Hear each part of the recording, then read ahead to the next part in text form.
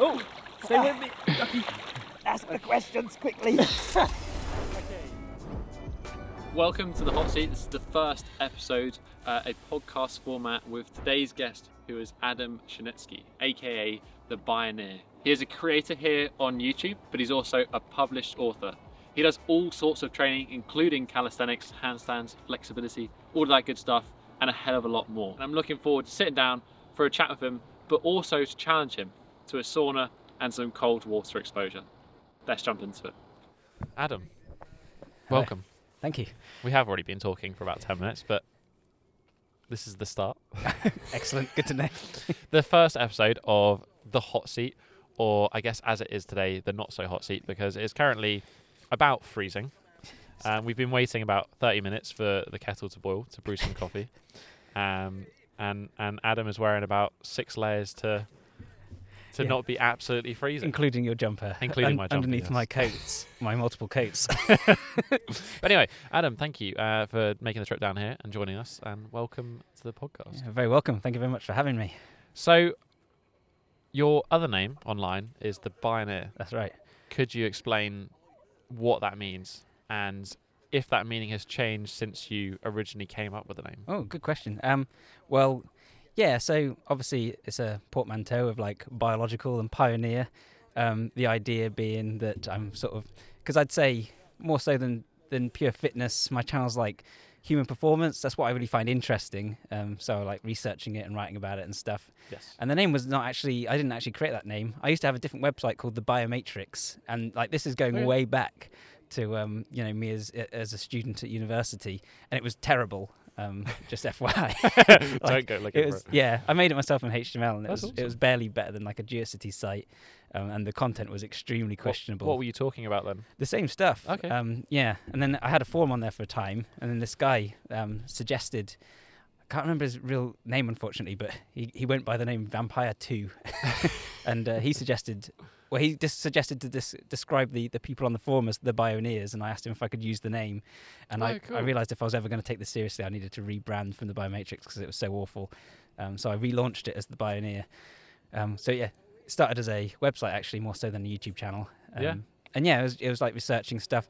One thing I've always been a little bit dubious of with the name is that the association with biohacking, which isn't necessarily a dirty word, but it definitely can be. So there's got some dirty people potentially in the industry. Yeah, definitely, and some. Yeah, I mean, there's some biohacking practices. You could say anything's biohacking. You could say that the amount of looking into and researching, like posture and biomechanics you do to do a handstand could be considered a type of biohacking. But then at the same time, there's people. I'm pretty sure cold exposure and yeah, exactly. That's biohacking. That's considered biohacking. We're doing it right now. But then there's also people taking all sorts of drugs, which isn't necessarily a good idea, or selling you stuff that I don't necessarily think works or hasn't been proven to work, which is fine even as long as you're honest and open about it and it doesn't cost £1,000, but it usually does. So yes. So I didn't want people to think that my site's about biohacking.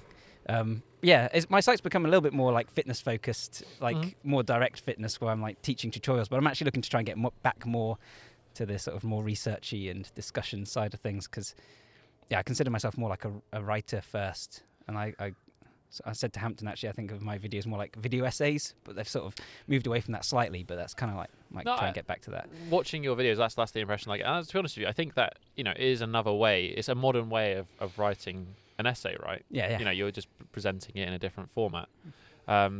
Actually, this is a question I want to ask you later, but I may as well ask you now. You've written a couple of books. Yes, I have. Super Functional Training, right? Yes. The latest one? So Super Functional Training is my ebook. I've got Yes. Super Functional Training and Super Functional Training 2.0. And then I've got print books with Mango Publishing, which is Functional Training and Beyond, and the new one's Adaptive Training. And then I actually wrote a book on programming and one on business as well for Press Media. So awesome. Got a few books.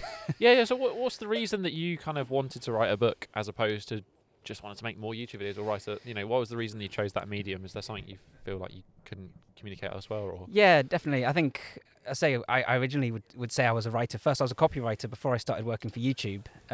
Before I started making YouTube videos, that was my sort of, that's how I bootstrapped myself. Okay, cool. So I really enjoy writing. And you can just definitely get a lot more into the weeds and a lot more in depth and sort of quote studies and things. Because a lot of what I'm talking about is more like theoretical or hypothetical even. That's what I find interesting, and Yes. there's only so much you can go into in depth on a YouTube video Yeah. or even a blog post. When it gets to 4,000 words, the number of people who are going to read that is starting to dwindle. Yeah, I guess that's the sort of the benefit of maybe more longer form stuff like we're doing now, like a podcast. You get to chat a little bit more, but I guess there's nothing like a book.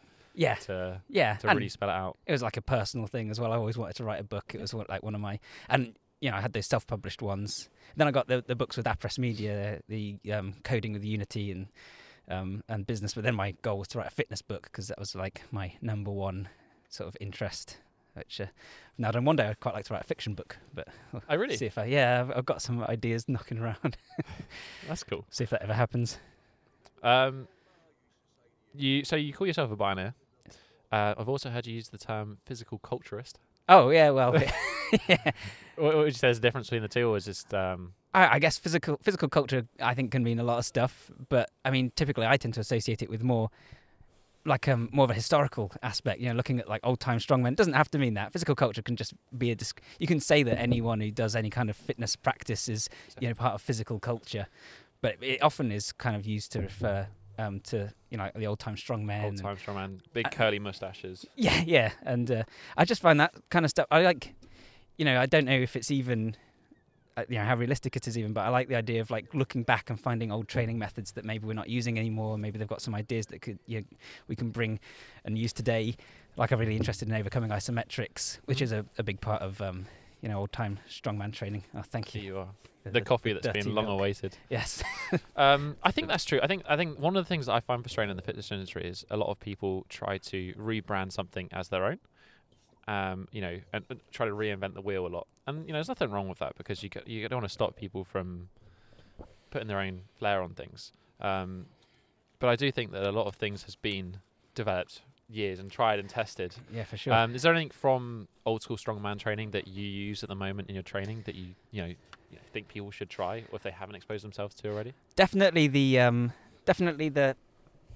isometrics, although that is getting a lot more exposure lately.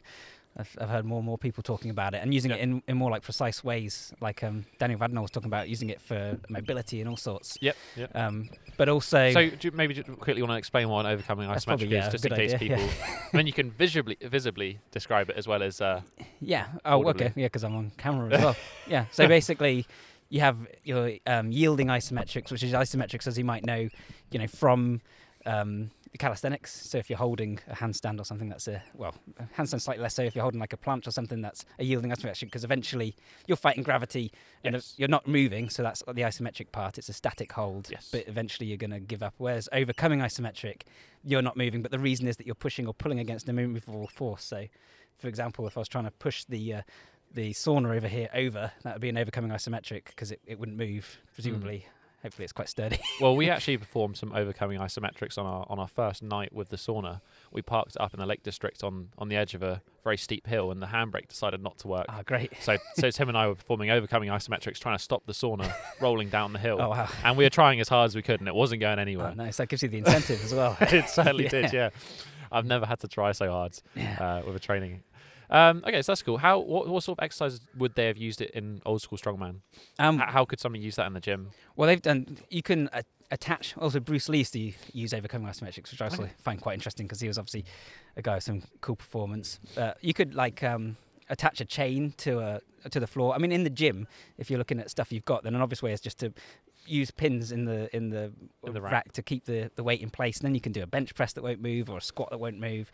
You've got to be careful, obviously, if you're you don't want to push too hard if you're at a mechanical disadvantage, but with a bench press, if your joint's in a weird angle. Yeah, exactly, and and you tend to hold it for about 6 seconds, although people sort of vary on. Is that just one rep, 6 seconds, or is it? Yeah, you can do it a few times. But I think Bruce Lee just did like 3 sets, so of one. So you don't need to do rep, it's basically like doing a 1 rep maximum, because you're essentially trying to recruit all the muscle fibers.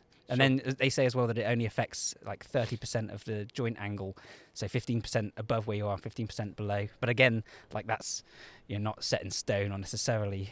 I guess what it's helping to do is what isometrics are good for is creating that intramuscular coordination. Yeah, it's the neural drive in particular. So So is this something you could use like as a potentiation sort of technique? Yeah, definitely. Yeah, people use it like that, and you can also use it for sticking point. If you've got if you find that in the squat you're getting stuck at a particular level, then that's the level you can focus on. Because obviously you're normally dealing with like the strength curve. You've got momentum to deal with, but with this you're giving your 100% effort for that whole 6 seconds at that one angle. Sure. So yeah, hopefully in theory you're improving your ability to recruit motor units. I'm just thinking about this in the context of bodyweight training. So, for example, say I'm training at home and I wanted to improve my handstand push-up. I could go like up to a doorway or something and try to press in as hard as I can. That's one that people actually do, yeah. Oh, really? Yeah. That's kind of cool. Yeah, I mean, it'd be easier for you because you're tall enough to reach there. I guess the height would depend on the range that you're going to end up pushing in. But you could use a box, so you could stand on or a chair as long as it doesn't break underneath you. Or if you push really, really hard. Yeah. The goal should be to break the chair. All my chairs are pretty fragile and broke underneath. So you spoke about, obviously, I've seen your Bruce Lee video, but you've done a lot of videos to do, like, I think more recently, Kratos. One Punch Man, Batman, etc. What's the reason that you feel inspired to talk about how this superhero trains? Is the story behind it? Is that something that inspires you, or is it? Yeah, I guess it's just, I suppose. Or a bit of fun. Yeah, a bit of fun, and it's kind of like the extreme version of trying to find new ways to perform and things. And I just love the idea that you could, tap into this form of training. And obviously it's a flight of fancy, but I find it a bit motivating and inspirational that you could tap into this kind of training and just be able to jump higher than, you previously could, or run faster. And it's the visuals. But yeah, and obviously it's the story behind it as opposed to... and the kind of the cinematic quality of it and things like that. You've been chosen as designated stick thrower. I've been throwing the stick. For those of you who are not watching on the video, it's Dog Molly is... She's very persistent. It's very persistent. She's pushing the stick underneath my foot, which... So you talked a lot about motivation with training in regards to gamification. Oh, yeah. It was So I know this is not the same as... if maybe you might be inspired to train if you're training like Batman or Yes. One Punch Man, but I guess another option would be gamification. Yeah. How would one go about implementing gamification?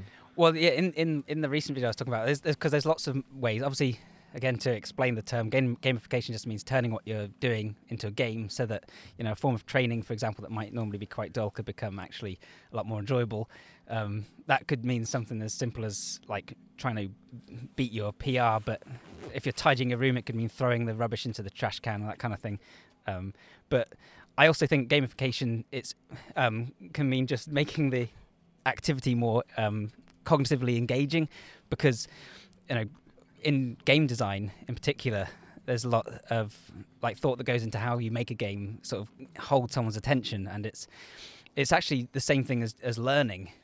People tend to think of learning as boring because they associate it with being in a classroom, but when you're stimulating your brain with something new and I think the prime example of that is when you look online and you look how many like educational content videos are on YouTube. Yeah, for and sure. like how popular that sort of content is. Like obviously people out there, when you want to learn about something that you really care about. Yeah, that's it. Yeah, learning's only boring if you're not interested in it and if it's taught in a bad way. But even like, physical learning in particular, I think it's like a lot of what our brain's hardwired to do. And when you're playing a computer game, if it's well designed, you're actually learning the whole time. When your muscle memory, learning how to play the game, right? Yeah, exactly. When your muscle memory improves and you go from like Super Meat Boy where, the first level is impossible, and then by the end you're pulling off these stunts that the brain plasticity, the changes in your brain to accomplish that it's actually amazing. And I think computer games are so good for you, and I think if you can bring some of that into training, then you can not only get in a physical way. Yeah, exactly. You can not only get cognitive benefits from the training additionally, but you can also make the training so much more engaging that you find yourself compelled to do it, rather than and I find that you probably find the same, like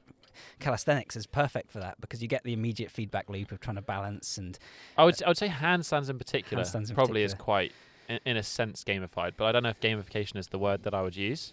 Maybe it is. I feel there's definitely an addictive aspect to it. Like if you want to try and do a particular thing, and then you just it's like trying to complete a level of a video game. Yeah, right? that's it. I want to do a certain movement, so I'm going to just keep going and going and going, and I might spend an hour just trying to put together one sequence or do one thing. That's it. Yeah, and I think if you can find a form of training that feels like that for you, then you're cognitively engaged as well as just physically engaged, instead of just standing on the spot curling over and over. And that's why I also like to inject a lot of variety into my training. And I find things like trail running is really similar, because with trail running, that way it's not so much the learning the motor pattern as much, but now you're like coming across novel. Oh, you're having to dart around obstacles.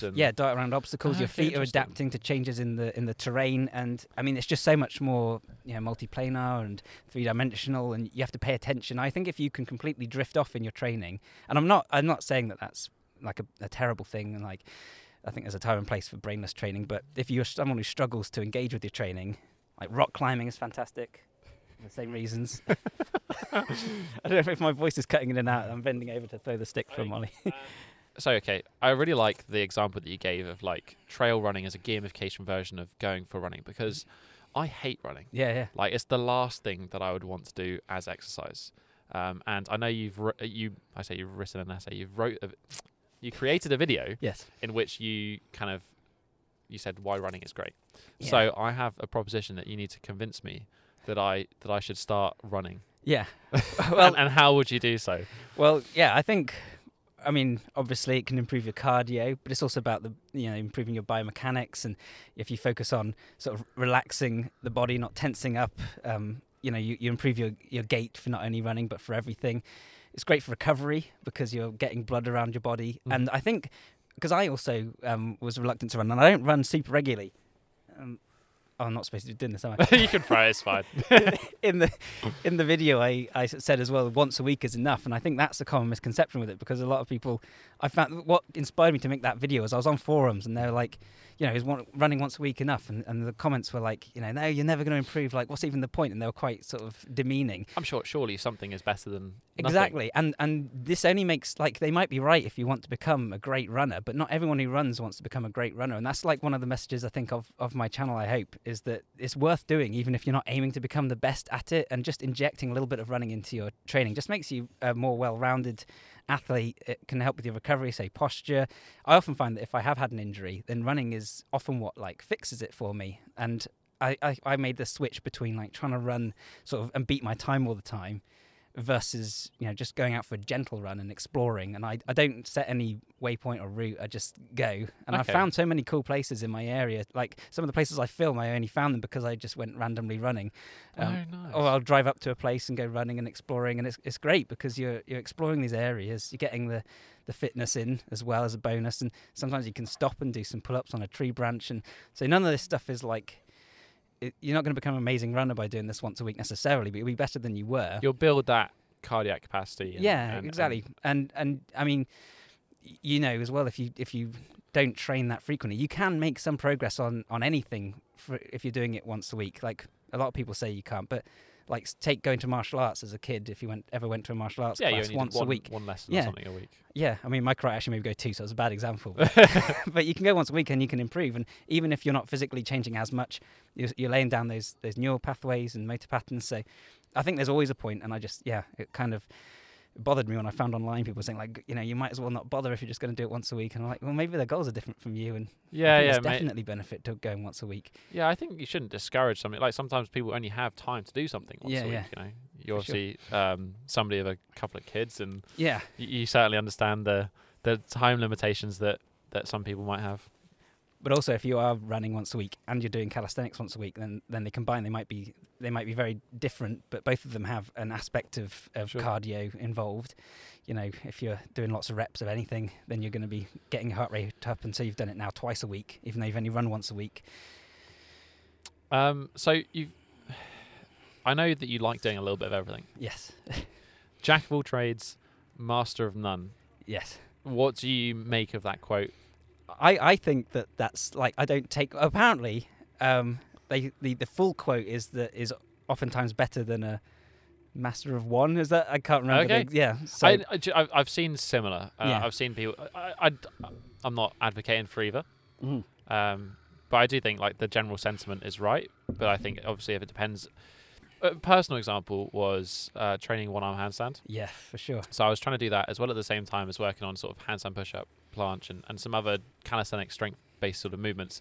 And I really didn't see much progress. It was only when I dropped everything else down to like a base minimum. I was doing like one strength session a week, which was everything.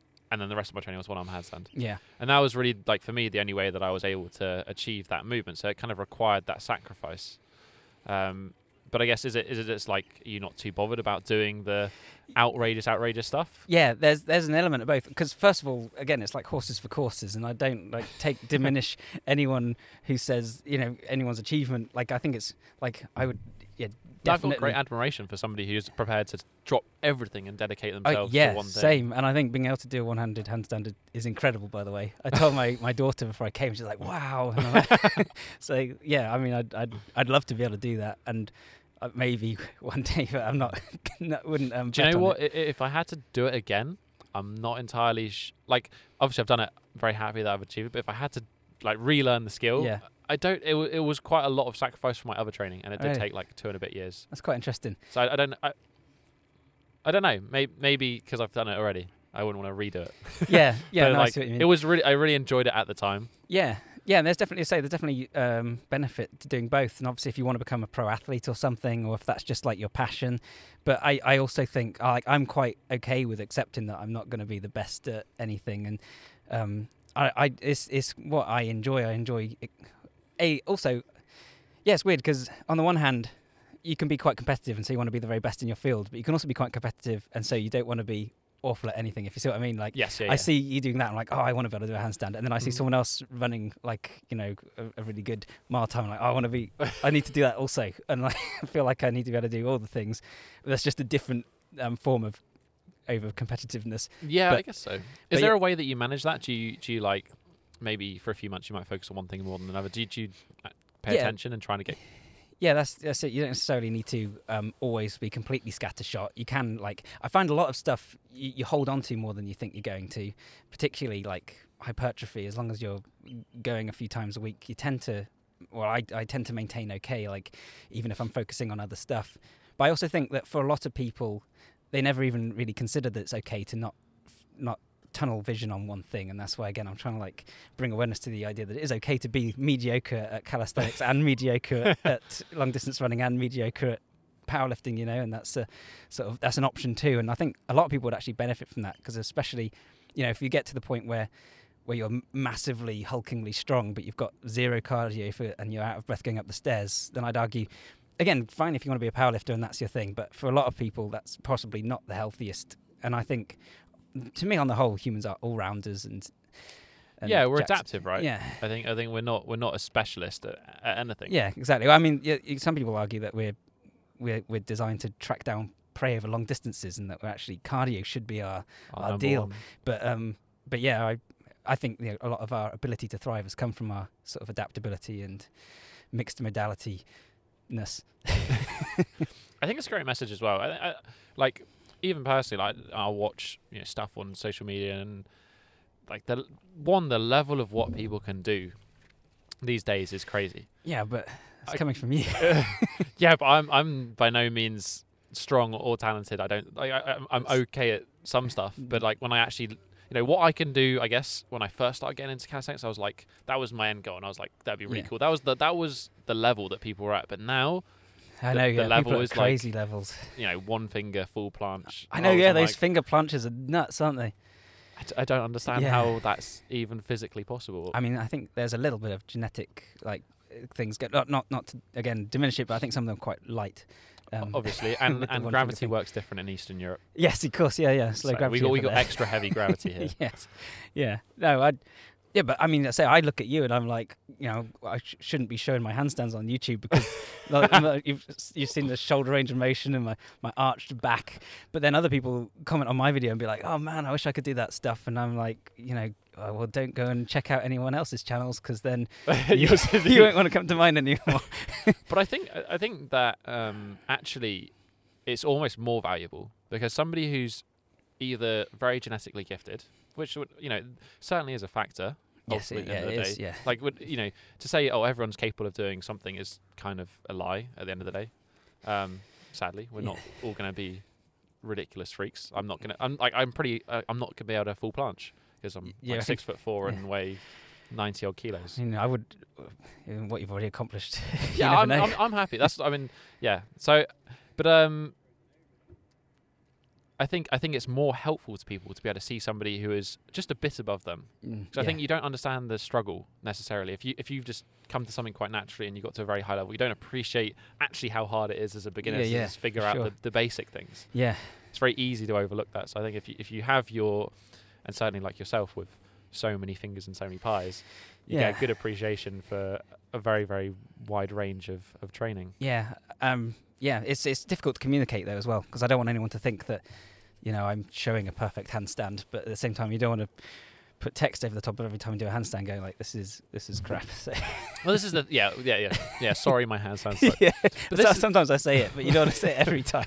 Yeah, well, this is the thing though. Like, doesn't matter. Like, what's a handstand? A handstand's being able to stand on your hands. Yeah. Like, it doesn't matter how it looks. This is like an arbitrary sort of thing that people have decided because it looks aesthetically pleasing. Yeah. Well, the old time strongmen apparently they did use banana handstands. Oh, I love seeing some of the old time stuff because it didn't. I guess it didn't really matter. It was more about the feat of the thing you were doing rather than how it looked. Yeah, I mean it's great in the way that we've progressed so far, but it does also, again, really raise the standard, and you hold yourself to pretty high standards if you compare yourself to Instagram. This is true. Maybe it's best not to compare. If you were to drop your I can do everything, a bit of everything attitude, is there one thing that you'd like to really focus in on? I would struggle to drop any of it because of my nature, but I think if I was, probably calisthenics would be my favourite, and not even necessarily the advanced skills, but I'd say the bulk of my training is some kind of like weird hybrid of calisthenics and bodybuilding. Yes. With a tiny bit of powerlifting and some running and kettlebells. So the list starts getting a lot longer. I started off doing push-ups and pull-ups in my room, and I still do think, in terms of the superhuman aspect, trying to look and feel superhuman and being sort of finding that all really appealing. I think few things can beat a planche. Like, if I was going to focus all in on one thing, it would probably be trying to learn those skills. I want to put more focus on the handstand. I also think it's such a great journey because you learn so much about your body by trying to do it. Like, you can't just brute force a handstand, as I've learned time and time again. You need the mobility, the body control. I think it's and one of the reasons I personally think handstand's a great one is that it's very accessible. I think a large proportion of the population can get a good way into doing a handstand, and it's something you can take everywhere. You only need a floor, ideally a level floor. That's a huge bonus as well. Yeah, like if you're traveling, a handstand's a good shoulder workout, or good. I mean, certainly if you get more advanced, it becomes almost like a good full upper body workout. So. Yeah, as you get better, because I've recently become a bit better at balancing the handstand in the lower portions, and I can do more sort of like angled handstands. I've seen you been doing like bent arm planche and stuff. Yeah, I've always actually been alright with the bent arm planche, and I sort of forgot to do it, and then when I did it on that video, everyone was like, "Oh wow!" So I'm like, "Oh, that's pretty damn strong. That's one I can do." So maybe I should do that more. But when you can do those things, you sort of open up so many options just for training, and you don't even need to be doing anything specific. You can just sort of like wobble around down there, and it's. I think there's that playful gamification. Talks about aspects. I immediately lose any focus and start like wobbling around down there. I wonder why I haven't made more progress with my handstand. I want to talk to you about flexibility. Yes. Is that something that you prioritise or think about in your training? Yeah, absolutely. And I'm not great at it, but it's something that I 100% advocate. So, I definitely need to work on my shoulder mobility and my back mobility. I can do a deep squat pretty good for a long time, and a Cossack squat when it's probably a little bit warmer. But yeah, but yeah, and I 100%. I think I said in some other video that a lot of people, there's this notion that strength is the foundation of all performance, especially among powerlifters, and if you only did one thing, it should be strength, and then everything else would instantly be better. I actually think maybe most people could benefit from more mobility, and I definitely, because I say I did a lot more sort of closed chain basic calisthenics combined with bodybuilding for a long time as like my fitness diet, and that's one of the things that because I didn't start off actually so much talking about the functional training. It's actually been more, it's evolved in the last couple of years, and part of it's like my journey of trying to like undo some of the things that you messed up along the way. Because I was pretty strong and I could bench press double body weight at one point, which was like an achievement, but at the same damn strong. I'd be happy to squat double body weight. So my bench press it was way better than my squat. So I would also, you're already a true calisthenics athlete at heart. Well, exactly. I did used to I did a few things wrong. I was really into fitness, but sort of just from what I picked up on the way, and mobility is something that suffered. I did a lot. So I was a copywriter, and I used to write like 10 to one time I wrote 30,000 words in one day, so I sat in a chair a lot. And yeah, definitely, I couldn't do a deep squat a couple of years ago. Like, when I sort of realised that, I was like, you're trying to be like this superhuman performer, and you can't like do this basic thing that you should be able to do. Like, that was eye-opening. And yeah, I realised that my handstand would probably be a lot better if I had better shoulder mobility. Sure. So I've been doing a lot more hangs, which was one of my more popular video, and trying to do some of the like shoulder opener exercises that I learned from your videos, but easing into them because I haven't actually ever injured my shoulder, but I felt like I could, so taking it slow. Yeah, and especially if you're already strong and you go to a point when you have like the strength or the capacity to create that force and you access a new range of motion. I always think that's, as you said about if you start with flexibility and you build that range at the same time as building strength, I think it's probably less chance that you're going to have those issues. Yeah, there's a lot to be said for, strength training with a big range of motion, like Jefferson curls and so squats. I was going to ask you, like, how does the flexibility training look within your own practice? It's a combination of that plus also a little bit of stretching and so I'll tend to I'll pick a few moves that are good for that kind of thing. I've been doing some seated good mornings and stuff lately, and then at the end I'll tend to do just a few sort of static stretches as well, but also try and stretch more throughout the day because I like to sort of try and stay active during the day, not only during my training. So I think that makes a bit of a difference as well. Ultimately, like, I guess, although we are both people who create content around fitness culture, we are physical culturists on the internet. Is there something we spend the whole day basically at a computer, arguably? Yeah, I know. So is there anything that you use or that you would recommend to people who are maybe desk workers or work at home or whatever and want to have some bite-sized sort of flexibility or stretching or movement throughout the day? What would you kind of recommend to people? Well, I mean, it's something I haven't used myself, but I'm looking into getting a floor desk, which is a floor desk. Yeah, just so like you can a low desk, so you're sitting on the floor. Similar to the makeshift podcast table. Yeah, exactly. Yeah, so I think I saw Strength Side do a video on that, and it's a great idea. And Liam Ellis, who's on my channel sometimes, he's gotten rid of all his furniture, so he's like, has he? He's hardcore. Oh, I love that. But yeah, just sitting on the floor obviously forces you to keep moving position, and you can get into a stretch and work like that. But I haven't gone that far, but I do. You can have just a coffee table, and that would do the job. Well, I think also just moving a lot, like from place to place. That's one of the reasons I like to work in coffee shops, because I'll work on a table and I'll work on a sofa. I've got an office, but I actually really like working in coffee shops, partly for that reason. But also in my office, I've got all these I've got a bench and dip bars and a pull-up bar. I can't remember who makes them. One of those dip bars that goes really high, so you can use it for pull-ups. Okay. Oh, base blocks. Base blocks. That's it. Yeah, yes. I just got that.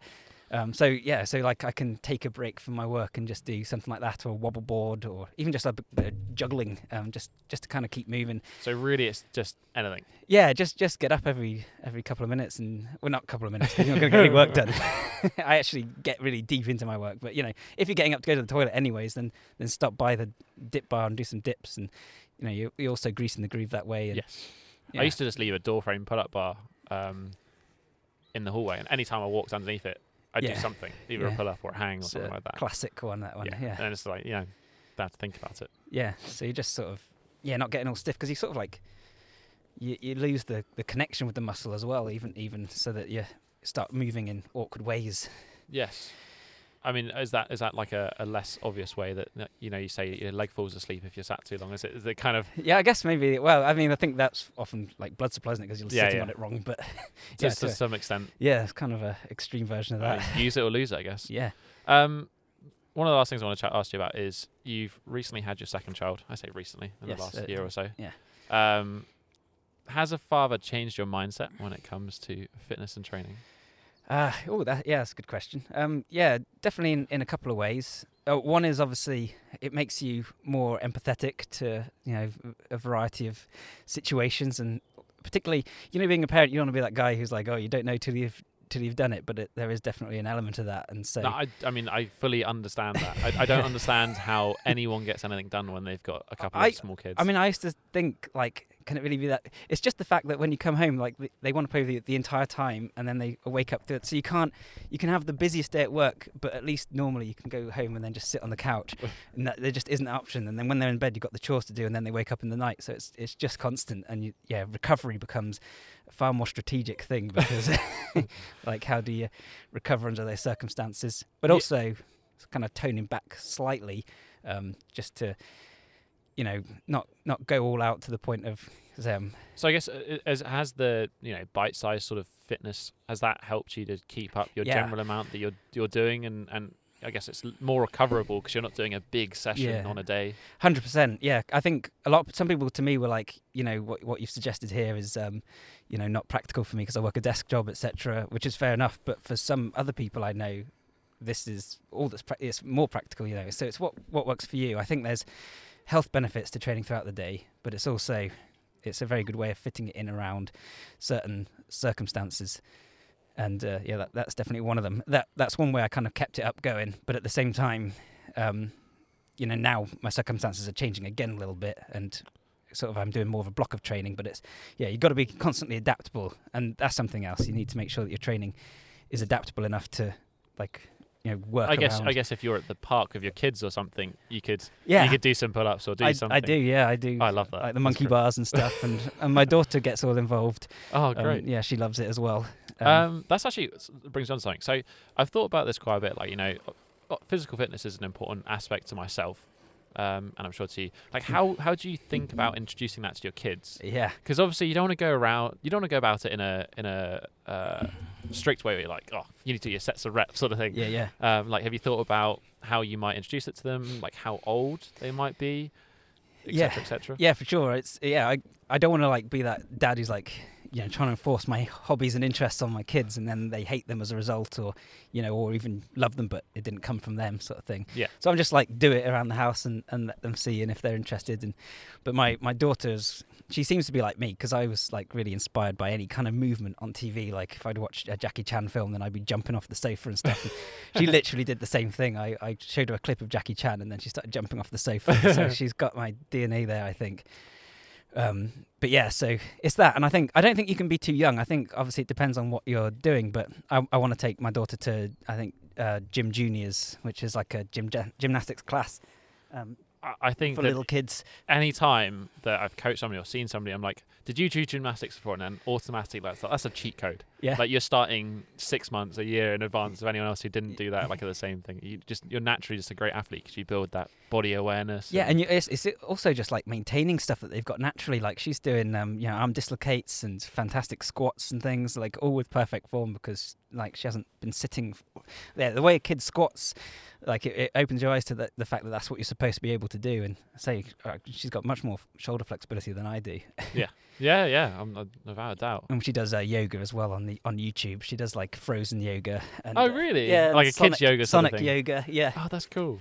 Yeah, if anything, she's really taken to all my interests, and I'm trying to make sure that I'm not forcing it on her, but she seems to have a real natural interest. I guess so. What you're saying is basically just be the example. Yeah, just let them see it in the distance, and if they're interested, because give them the invitation. I'm not one of those people that's sort of hardline with fitness either. If she wasn't interested in it, obviously I want her to be healthy, but it doesn't necessarily need to be a big hobby or anything. But I guess as long as the option's there. I think my wife's quite interested in her starting a dance class at some point, and I'd be well up for that as well. I think it's great for you. So. Are you going to join in? I'm up for it. I think it's going to be like ballet, but I can try ballet, I guess. I think ballet can be pretty good for you, actually. So. Yeah, certainly that would be something massively outside of my own comfort zone, but I do see the benefit of doing, dance. There's a lot of certainly the movement culture, the locomotion side of things. There's a big, where does dance stop and where does that sort of stuff Yeah, definitely. begin? Yeah, and if you watch I watched Strictly with my wife, and oh yeah, I didn't watch it this year because of the young I think boy. Niall Wilson's in it this year. He's on Dancing on Ice. Sorry, not Strictly. Who's that? Niall Wilson, gymnast. Oh right, okay, cool. Yeah, ex-Olympic gymnast. Yeah. He has obviously a big YouTube channel as well, and he's actually retired now. He's a fascinating character. He's sort of talked a lot about the mental side of things as well, from becoming a professional athlete and retiring at such a young age. But yeah, he's on Dancing on Ice. It'd be interesting to see. I think there's been one or two gymnasts on Strictly, and Yeah, it's interesting as well seeing how different sports translate to dance, actually. Yes. Footballers, they say, don't tend to do that well, and I guess it's because they're moving in quite, I guess, a linear plane. And yeah, it's really interesting. But yeah, I think all that stuff is really good. So again, it's fitness that doesn't necessarily feel or look like fitness. Yes. It's a way of making it fun for kids and just keeping them active and using their bodies. Like I did martial arts as a kid. All really helps. Cool. On that note, I think we're both getting quite chilly. So cold. Yes. I thought I had it under wraps at the start, but now I'm like... I think it's about time that we get hot. Yeah, let's do it. Ask you some more questions. Yeah, let's get hot.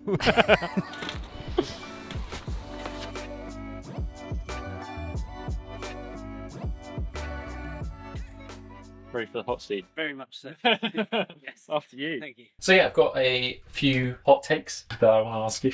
Okay, great. I say forgive the pun, but it's intended. What is one thing that most people are missing within their practice?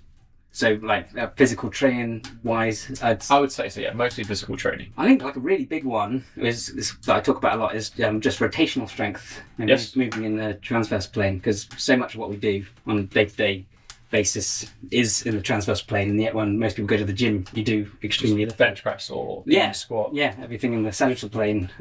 Frontal plane as well. But I think you can almost get away with that a bit better because moving sideways.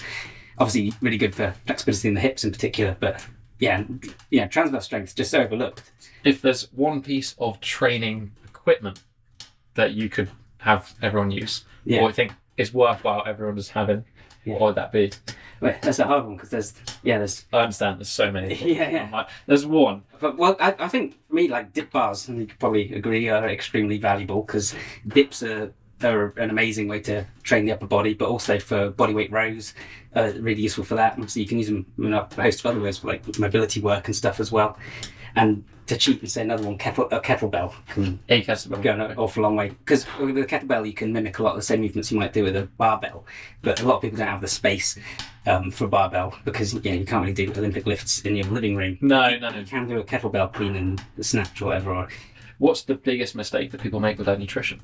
with nutrition, I think I would say just being too strict, which sounds like a cop-out answer, but it's so like you need to. I always think if you're going to do anything, especially with nutrition, you need to do it for the long term. And it's great to write the perfect diet, but if you don't stick to it, and I think that goes hand in hand with having like really high expectations, because a lot of people want sub 10% body fat in particular, and I made a video saying I don't think that's necessarily. I definitely don't have that. Yeah, I think that's true. Actually, I was having a conversation with somebody the other day, and we were talking a little bit about this, and he brought up Michael Jordan. Yeah. And it's because I said we were talking about diet, and I was like, I just don't eat these things because it's not an option for me. Yeah. I've decided that I take the choice out of it, so I just don't eat these things. Yeah. And he was saying that's how Michael Jordan trained. Michael Jordan just took the attitude that he just trains. Yeah. There's no, he might not feel like it doesn't really matter. Yeah. He did. That's what he does. Yeah. Regardless. Yeah.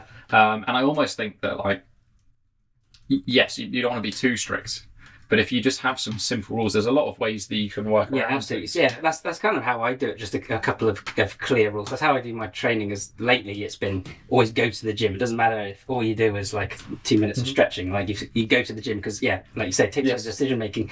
You're not and then you're not making an excuse because you're going anyways. You're doing something. Yes. And I think going back to our earlier conversation, something is better than nothing. And a lot of people end up and they don't feel like they're doing the perfect thing. Yeah, exactly. Then they won't do it. Yeah, and I think with diet in particular, that can be a bit of a problem. And diet, nutrition is so social as well and emotional, and to completely. Yeah, what do you do if you go out for a meal? And exactly. I've got to stick to this really obscure. And actually, is a bummer for other people. And obviously, you shouldn't base your diet on that. But if I never had a box of chocolates, my wife would just be eating them on her own on the sofa. And it's actually a nice thing that we do.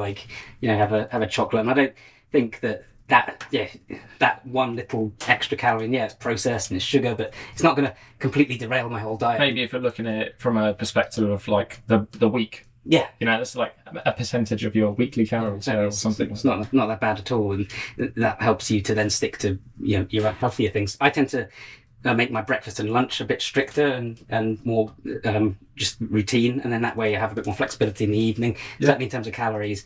Then just sort of aim for whole foods where possible, but again, I don't beat myself up if I can't do it. Yeah. Yeah. Cool. Love it. Thanks for that. You're welcome. I think that's it for the hot takes, and then cool. we'll go in and see how many questions you can answer. Are these like rapid fire rounds? Am I allowed to give the shortest possible? You can give the shortest possible answer. It's the most questions in the shortest time. Okay. Oh, cool. I like this format. We are extremes. How can I do the worst thing imaginable? Oh man. Oh, stay with me. Ask the questions quickly. Any advice for actually enjoying exercise? Seems a relevant one. I would say try lots of new things, keep experimenting, and don't focus too much on really difficult goals. Okay, I love it. What's your squat, bench, and deadlift 1RM? I don't really know my squat and my deadlift, but my bench at the moment I think is about 140k. I can bench a lot more than I can squat or deadlift, so it's probably not that much different. What's your minimum effective dose when it comes to lack of time for both strength and mobility? I would say you could get a lot done in 10 minutes a day. 10 minutes a day and just keep it consistent. Yeah, and... obviously effective within, limits. Yes. How to put on muscle with calisthenics? I'm an ectomorph, so building muscle is difficult. I think stick with closed chain exercises predominantly and do high rep ranges, you'd be surprised. Try and flood the muscles with blood. Yeah? Yeah, Giant feel sets. the burn. Yeah, giant sets, drop sets, intensity techniques taken from bodybuilding. Cool, love it. Mechanical advantage. Mechanical drop sets, absolutely. How tall are you? I'm 5'8". I'm glad you asked that because everyone thinks I'm 5'4". Right, I think we're getting close to the end of the questions. Yeah. How to find a balance between fun random workouts and a structured plan?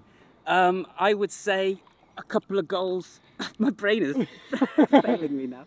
A couple of goals. Also, feel the effort, because as long as you feel the effort, then you're getting work done. It doesn't really matter so much if you're increasing a set amount each time. Yeah, make it hard. Yeah, make it hard, and then you will progress as long as you're returning to the same muscle groups and movement patterns. I think to finish things up, we need to full head down. Yeah, I know. And then we go. Okay, let's do it. Yeah. Okay, it's currently, just for reference, it is 6 degrees, which is actually pretty cold. Well, I'm disappointed because it feels a lot colder. Okay. Are you sure it doesn't say -6? Right. I'm not just doing a muscle pose, by the way. For some reason, water, feel some warmer, Yeah. Right. Andrew Huberman, blood flow, wrists. Yes. Yeah. 3, 2, all right, 1.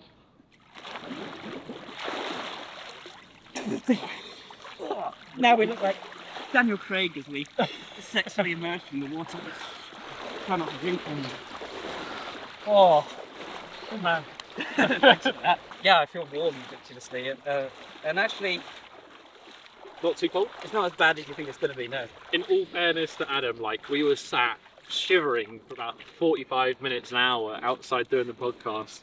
And he had about 5 layers on. Yeah, Tom lent me his jumper, and that was on top. I had 2 coats, so I was probably colder there than I am now, in all honesty. Yes, yeah. I was shaking like a leaf, looked ridiculous. It was good, man. It was dreading it, but yeah, it was. You did well. Yeah, the whole drive down, I'm like, why am I doing this?